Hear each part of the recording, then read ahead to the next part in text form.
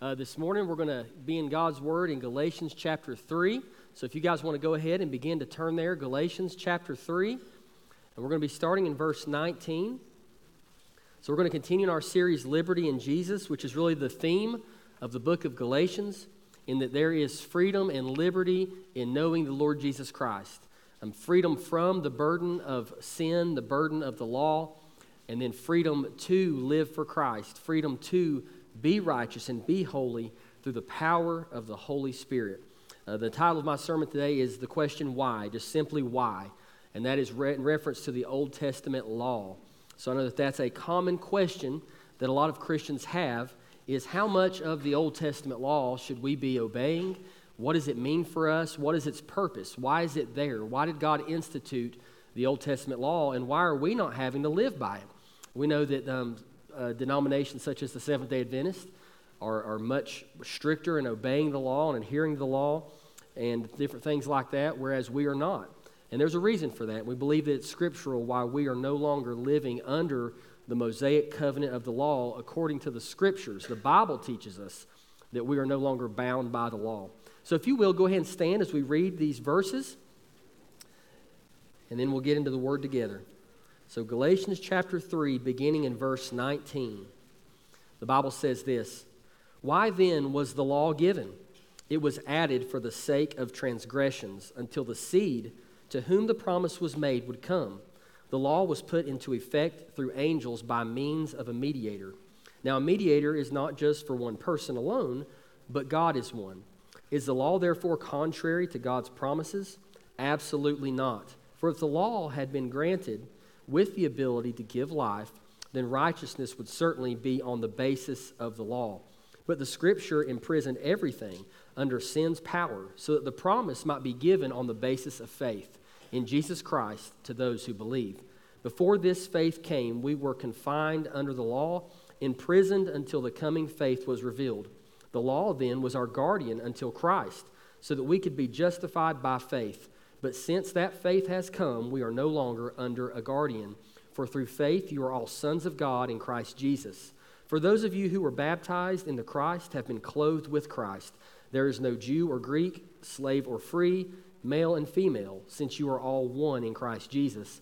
And if you belong to Christ, then you are Abraham's seed, heirs according to the promise." Let's pray. God, we love you, and we're thankful for your precious word. We're thankful for the freedom that comes in knowing you as our Savior, that you purchased for us with your very own blood on the cross. And we're thankful, Jesus, that you didn't stay in the grave, but that you rose victorious and you defeated death, hell, and the grave on our behalf. We're so thankful that you became a curse for us, that you became sin, and you took on our sin upon your own body. And Lord, you took it to the grave, and we're thankful for that substitution that you made on our behalf. Lord, we're thankful today that even though the law exists, that we are not made righteous by the law, because we know that we could never be good enough to live up to your holy standard outside of your power. So today, God, we entrust this time into your hands. In Jesus' name we pray. Amen. So as we're thinking through the book of Galatians, I just kind of want to, again, kind of go back and give a little bit of a backstory to what we're dealing with here. But as these people were in the churches in Galatia, and they were teaching these new Christians, these Gentile Christians, that the only way that you can go to heaven is if you also obey the law and you also do what the law asks you to do, there was a great burden that was being placed on the shoulders of those Christians in the churches of Galatia.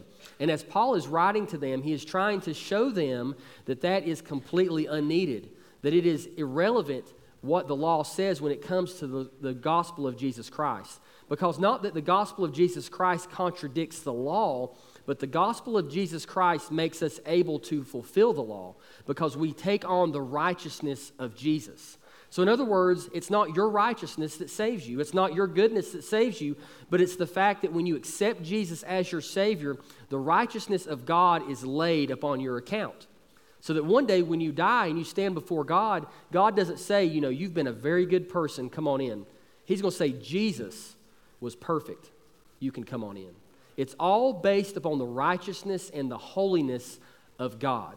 So the law is not contradictory to God, but the law reveals who God is. The law shows God's standard. The law shows us more about his character, things that we wouldn't know about God if the law had not been given on Mount Sinai. Now, as we think about different covenants in Scripture, we talked about the covenant of promise last week where God had come to Abraham and he said, Abraham, I will bless you, and through your seed the world will be blessed. Your descendants will be as the stars of the sky and the sand on the seashore. Abraham, I will give you a great nation. And that was a covenant that God made to Abraham. And the Bible actually contains several covenants as you go throughout Scripture. Another covenant is the Noahic covenant, where God made Noah a promise and thankfully extended it from Noah even to us today, in that God would never flood and completely destroy the world again. And then we get to the Mosaic covenant, which is what's being addressed here so heavily in Galatians. And the Mosaic covenant was when Moses was called by God up Mount Sinai after the children of Israel had come out of slavery in Egypt for some 400 years. Moses went to the mountain and God gave him what's known as the law. It was the 10 Commandments plus all of the other ritualistic cleansing laws, the dietary laws, the legal system that the Jews were to live under. God bestowed that upon Moses, and what he said is if you keep my law, you will be my people, and I will bless you. Okay, and that was that covenant that he made to Moses. Well, that covenant, if you notice, is a conditional covenant, which means basically that it can only be kept if both parties uphold their end of the agreement. Well, that's really where we come into the issue with the Old Testament law, the Old Covenant or the Mosaic Covenant. It is that it is only good if we as mankind can hold up our end. And we know that as you read the history of Israel, over and over again, Israel fell short. They were not able to uphold their end of the agreement, and therefore the agreement fell through. Therefore, the agreement was insufficient to do what it had actually been created to do.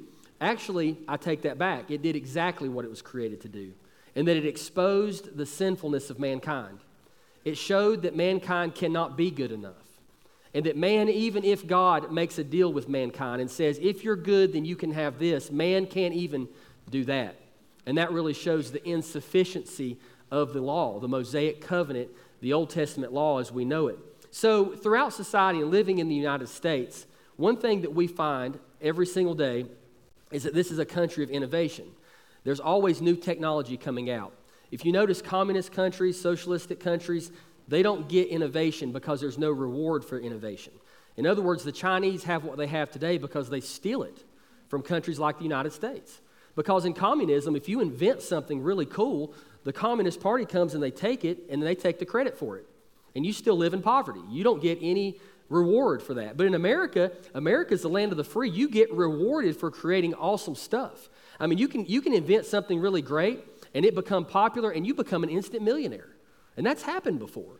People who are diligent in business, people who work hard, they get rewarded in this country. So because of that and because of that atmosphere and that culture we have in our country, we get to enjoy a lot of awesome technology.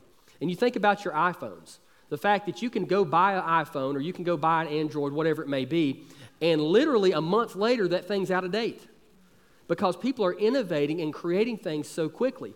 I mean, it boggles my mind that Elon Musk with his Starlink satellites, the fact that these satellites fly in connection with each other in outer space, and he actually was able to reposition these satellites from Earth in order to give the state of Florida the ability to communicate after the hurricane.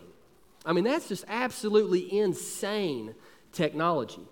Well, with that, though, also comes the passing away of old stuff. Technology that's not being used anymore. Technology that we don't need in our everyday lives. And we start to begin to find that as we look through history, there's a lot of inventions that were at one time cutting edge that we don't even use anymore. So with that, I'm going to ask the media room to go ahead and pull up this first object. Now, I'm going to ask you, and you can answer out loud, okay? Does anyone know what that is? All right, Robin, what is that? Yep, see, the first service, nobody knew what they were.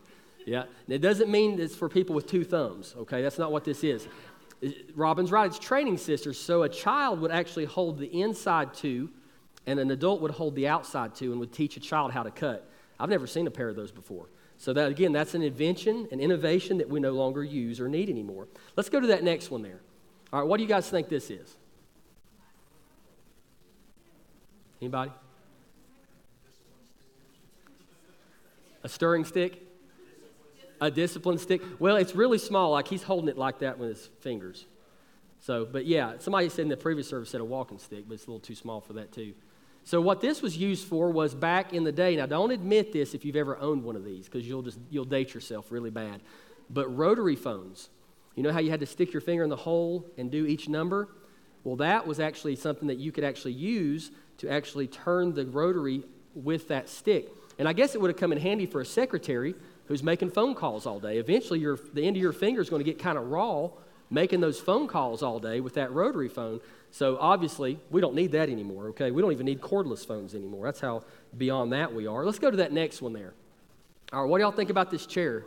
It's pretty goofy, huh? Do what? Oh, Cynthia said someone with long arms. Yeah, exactly. I think you're good at leg rest. So basically, this chair was created for people who ride horses all day. So basically, you're out riding horses all day, and as you're riding those horses, your legs get swollen, the blood flow isn't great, you need some elevation at the end of the day to kind of make your legs feel better. So that was designed so you can sit back in that chair and put your heels up on the armrest, and you can just chill back and let your legs be elevated and make them feel better. I don't know, that doesn't look too comfortable to me, though. And then what about this last one here? What do you guys think that is? A jar, what else? A lantern? Coffee thing? No. Anybody else? Yeah, well, there's something inside of it, but no, that's actually a blender. It's similar to a blender. It's a toy washer. So basically, you pour water and a solution in it, and then you put the kids' little toys in it, and then you crank that thing, and it just spins, and it washes the toys. Stuff we don't use anymore, right? Stuff that's dated, that's passed away, and that's a good thing because there's always something better that can be innovated, and there's something better that can come along to fulfill the purpose a lot better than maybe something previously. One thing, though, we have to appreciate is those older inventions were stepping stones for what we enjoy today. No one generation of mankind has invented everything that we need today. Every generation builds off of that previous generation's innovation and technology. So we have what we have today because of people who made that toy washer, because of people who made that goofy-looking chair. That's why you got the nice lazy boy recliners nowadays, because somebody had to figure out that wasn't the best way to do it. You know what I mean? But I want us to also compare that to the Old Testament law, the Mosaic covenant. The Mosaic covenant has passed away, and here in the scripture we're going to see that the Bible points to the fact that it indeed has. If you go back to Galatians chapter 3, and we look there at the second part of verse 19, it says, until the seed to whom the promise was made would come. So if you go back and reread that whole verse, why then was the law given? It was added for the sake of transgressions until, there's the key, until the seed to whom the promise was made would come. Now, if we go back and we look at some passages that we've already talked about a few weeks back, we find out who the seed is. The seed who would come, okay? Now, that's what Paul is saying. That's the moment when the Old Testament covenant goes away. That's when it passes away, okay? That's when it becomes old and something new comes in. So when we get to that part about the seed, we see in verse 16 of Galatians 3, Paul tells us exactly who that seed is. Now, the promises were spoken to Abraham and to his seed. He does not say and to seeds as though referring to many, but referring to one, and to your seed, who is Christ. So here is Paul is telling us that the birth and the life, the death, the resurrection, the ascension of Jesus, he is the seed who would come, who would put an end to the Old Testament law and the Old Testament covenant. That Mosaic covenant that Moses went to the mountain to receive, Jesus was the one who put an end to that covenant.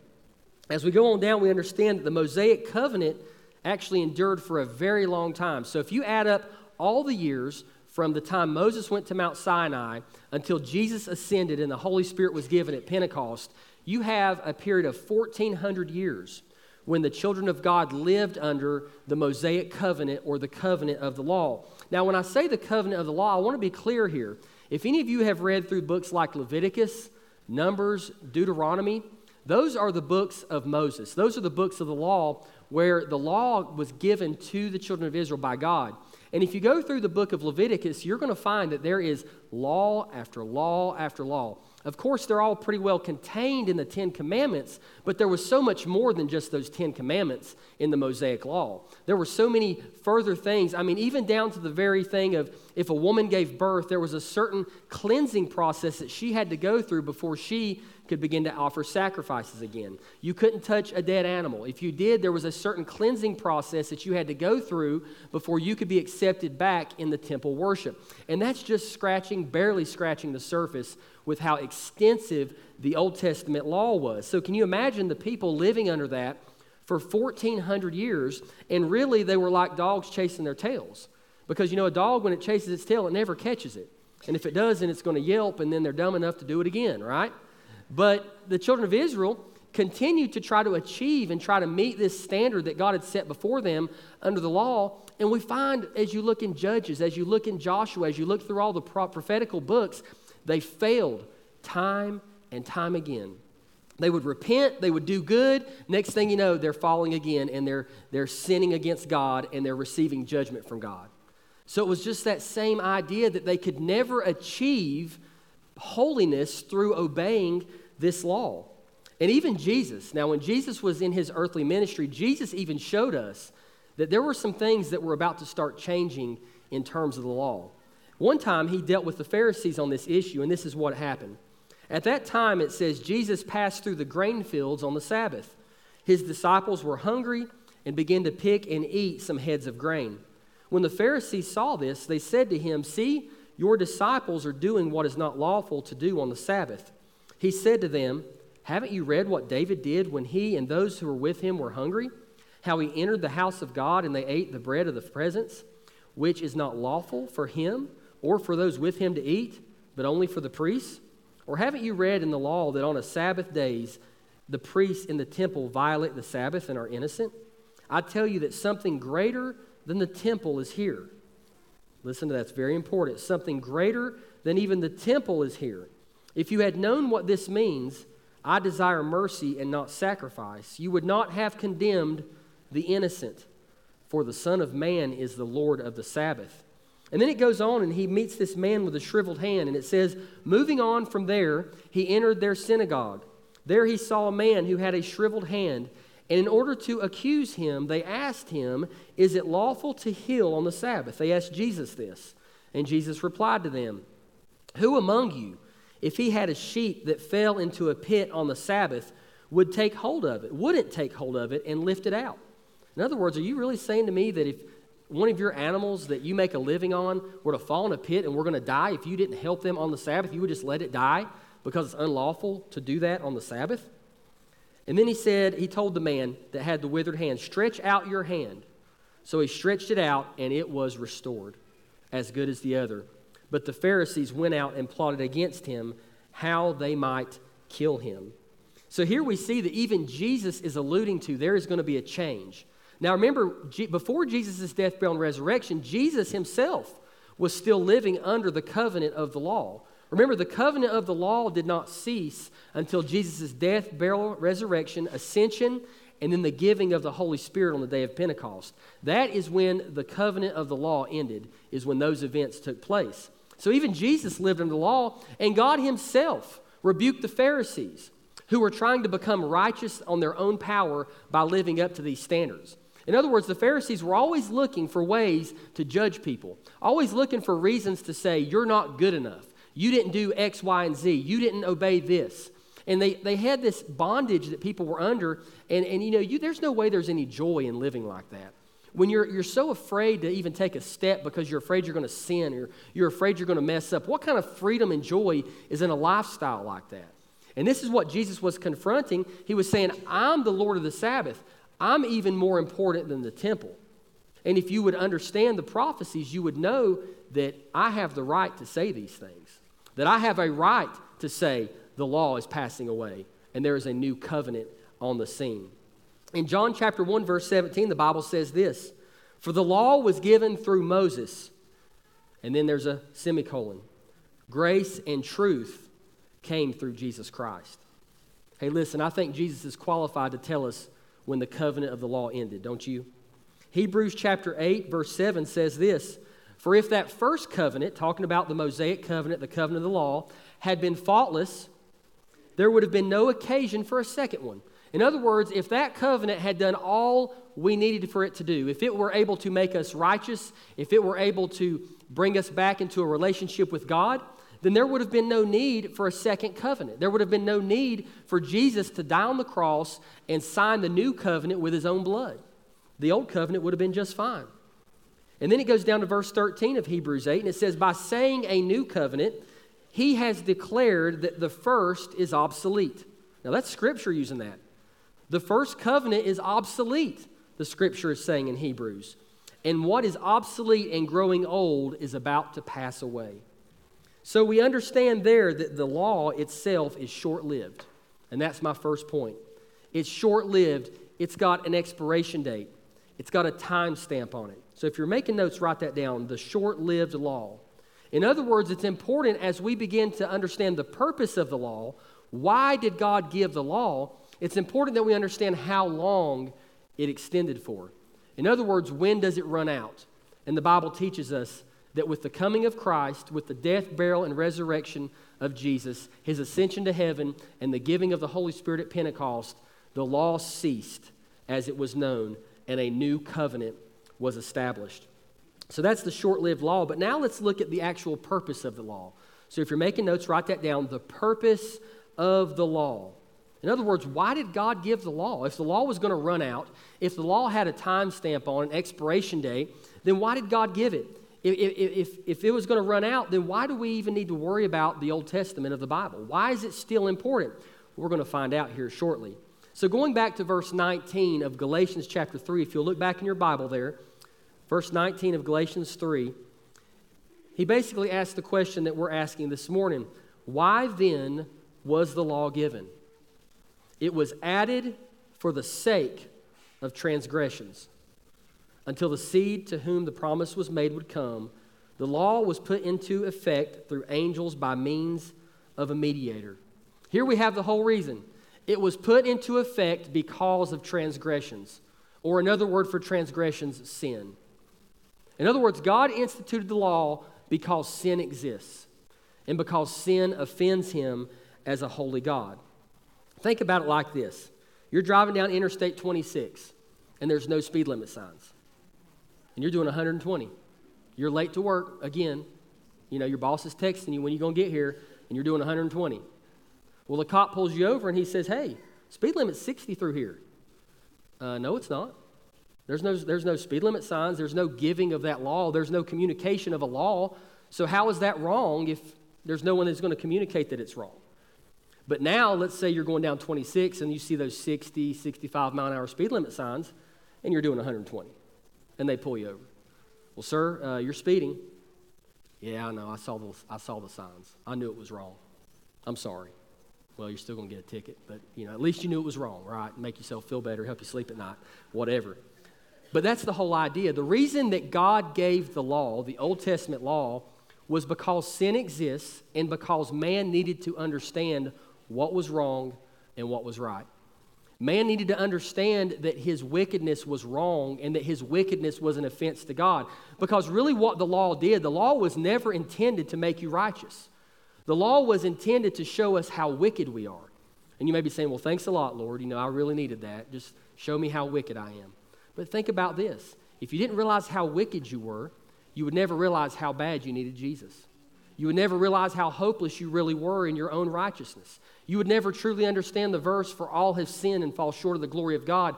We have to have a righteous standard whereby to compare our lives, or we're never going to know what actually is wrong or what actually is right.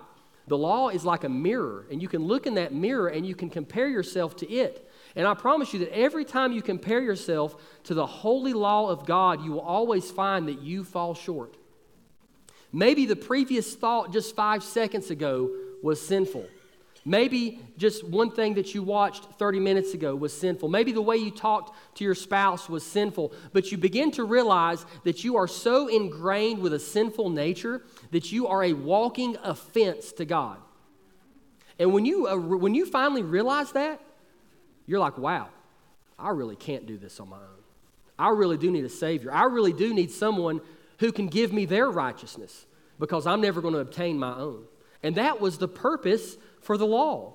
In Romans chapter 7, verses 7 through 13, Paul says this, listen, what should we say then? Is the law sin? Absolutely not. But I would not have known sin if it were not for the law. For example, I would not have known what it is to covet if the law had not said, do not covet. And sin, seizing an opportunity through the commandment, produced in me coveting of every kind. For apart from the law, sin is dead. Once I was alive apart from the law, but when the commandment came, sin sprang to life again, and I died. The commandment that was meant for life resulted in death for me. For sin, seizing an opportunity through the commandment, deceived me, and through it killed me. So then, the law is holy. Remember that. The law is holy, and the commandment is holy and just and good. Therefore, did what is good become death to me? Absolutely not. But sin, in order to be recognized as sin, was producing death in me through what is good, talking about the law. So that through the commandment, sin might become sinful beyond measure. See, if we had never known what it meant to be sinful, if we had never known what sins actually offend God, then we would never come to a realization of our sinful nature. And even as we talk to children, whether it's children or adults, one thing that you have to realize before you can be saved, before you can trust Jesus by faith, is you have to admit that you're a sinner. Because even Jesus told the Pharisees, he said, I didn't come to save the righteous. I came to save the wicked. Now, what did that mean? Did that mean that the Pharisees didn't need to be saved? Of course they did. They were exceedingly wicked just like everyone else. But the difference was that the Pharisees would not admit their sinfulness. The Pharisees thought they had it all together. The Pharisees thought they were righteous on their own. Why would I need a Jewish carpenter to die for me on a cross when I'm good enough just like I am? Why would I need to trust in a criminal who hung and was humiliated and died a horrible death on my behalf? I'm a righteous Pharisee. I don't need that mess. So when Jesus was looking at these Pharisees saying, hey, I didn't come to save the righteous. Hey, if you don't need me, that's your choice. If you don't realize your need for me, that's your choice. I've came to save those who are willing to admit that they need me. Those who are willing to say, yes, I'm a sinner. When I compare myself to the holy law of God, I realize just how wicked I really am. The law was put into effect even through angels by means of a mediator. Now, I want you to hear this just for a moment because it shows the insufficiency of the law in comparison to the covenant that God gave Abraham that was fulfilled in the new covenant, which is Jesus Christ who came and died for us on the cross. See, the thing is that the law was given to Moses through angels. Now, here's the thing. You don't need a mediator in a situation where there's only one party making the deal. If one person is making a commitment and there's nothing expected on the other side to come back to you, then there's no need for a mediator because there's no negotiations. But in the covenant of the law, the Mosaic covenant, it was conditional, which means there were two parties, which means humanity had to uphold their end of the covenant and God had to uphold his end of the covenant. Therefore, a mediator was necessary between the two because two parties were making a covenant to each other. See, the covenant, the Mosaic covenant said, if you uphold my law, then I will be your God and you will be my people and I will bless you. That word if is very, very profound and it means a lot. Because what it's saying is that not only is it God's job to uphold the Mosaic covenant, but humanity must also uphold his end. And if either side fails to uphold their end, the covenant falls flat on its face. And this is what happened with the Mosaic covenant, as we said before.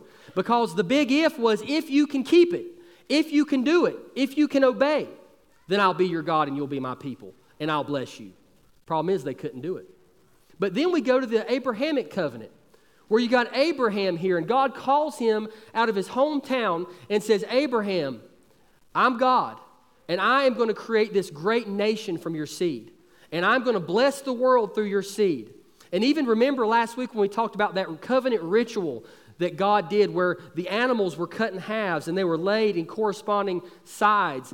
And it doesn't say that Abraham even walked in between the animals, which would have been the custom of the day. The two parties in agreement would have walked through the animals together, holding hands. Only God walked through the animals. Because the Abrahamic covenant was a one-party agreement. God, expecting nothing from us, said, the world will be blessed through your seed, Abraham. And then you fast forward to Jesus Christ. And Jesus is that one, the seed that was in the promise of Abraham that would bless the world. And again, God is making an unconditional covenant, just like the Abrahamic covenant, an unconditional covenant that says, I will save you if you'll trust in the death, burial, and resurrection of my son. That's the new covenant. He's not saying, Ben, if you'll be good, and if you'll keep my law, and if you'll do this, this, and this, then you can have eternal life. No, if you'll trust my son, I'll give you eternal life. If you'll just believe me and get righteousness from me, just like Abraham did, then you'll be saved. There was no need for a mediator because only one party was making an unconditional covenant. And here's what we see the superiority of the new covenant that we live under now, this time of grace, in that Jesus died and rose again, and he paid the price for our sins. It's superior, not because it abolishes the holiness of the law, but because it gives us the holiness that we need to live up to the law. In other words, the law is not wicked, the law is not wrong, the law is still God's standard. But Jesus' power by saving us and giving us the Holy Spirit has now given us his own righteousness, whereby we can now be acceptable to God even though he's holy and he's perfect.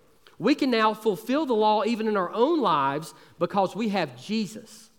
So don't think that the law is bad. The law is good. It exposes sin. It was never meant to save. But because it exposes our sin, we understand our lack and ability to achieve that. And then that's what welcomes the new covenant in. That's what gives the entrance to Jesus Christ. Over 1,000 years of people saying, I can't do it anymore. I can't be good enough. I can't achieve what this law is asking me to achieve. And then Jesus rides in. And then Jesus says, you know what? You're right. You can't. But I can. And I'm going to do it for you. And you know what? He died on the cross and he took your place.